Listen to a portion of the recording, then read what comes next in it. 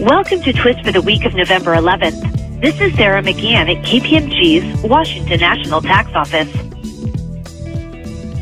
The Indiana Department of Revenue recently addressed the taxability of various healthcare-related information management services. Certain of the taxpayer services consisted of retrieving medical records and delivering the records by paper copy, electronic export, or electronic scan.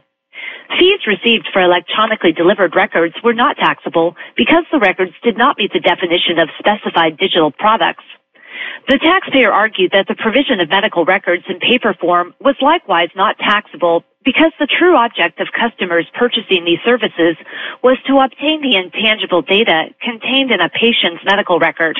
The company also argued that it was providing a professional service when it retrieved medical information. The department, however, disagreed. When the taxpayers' customers paid for records and received those records in paper form, they were receiving taxable tangible personal property. While the retrieval service was important in the department's view, the true object of the transaction was not the service, but the record itself.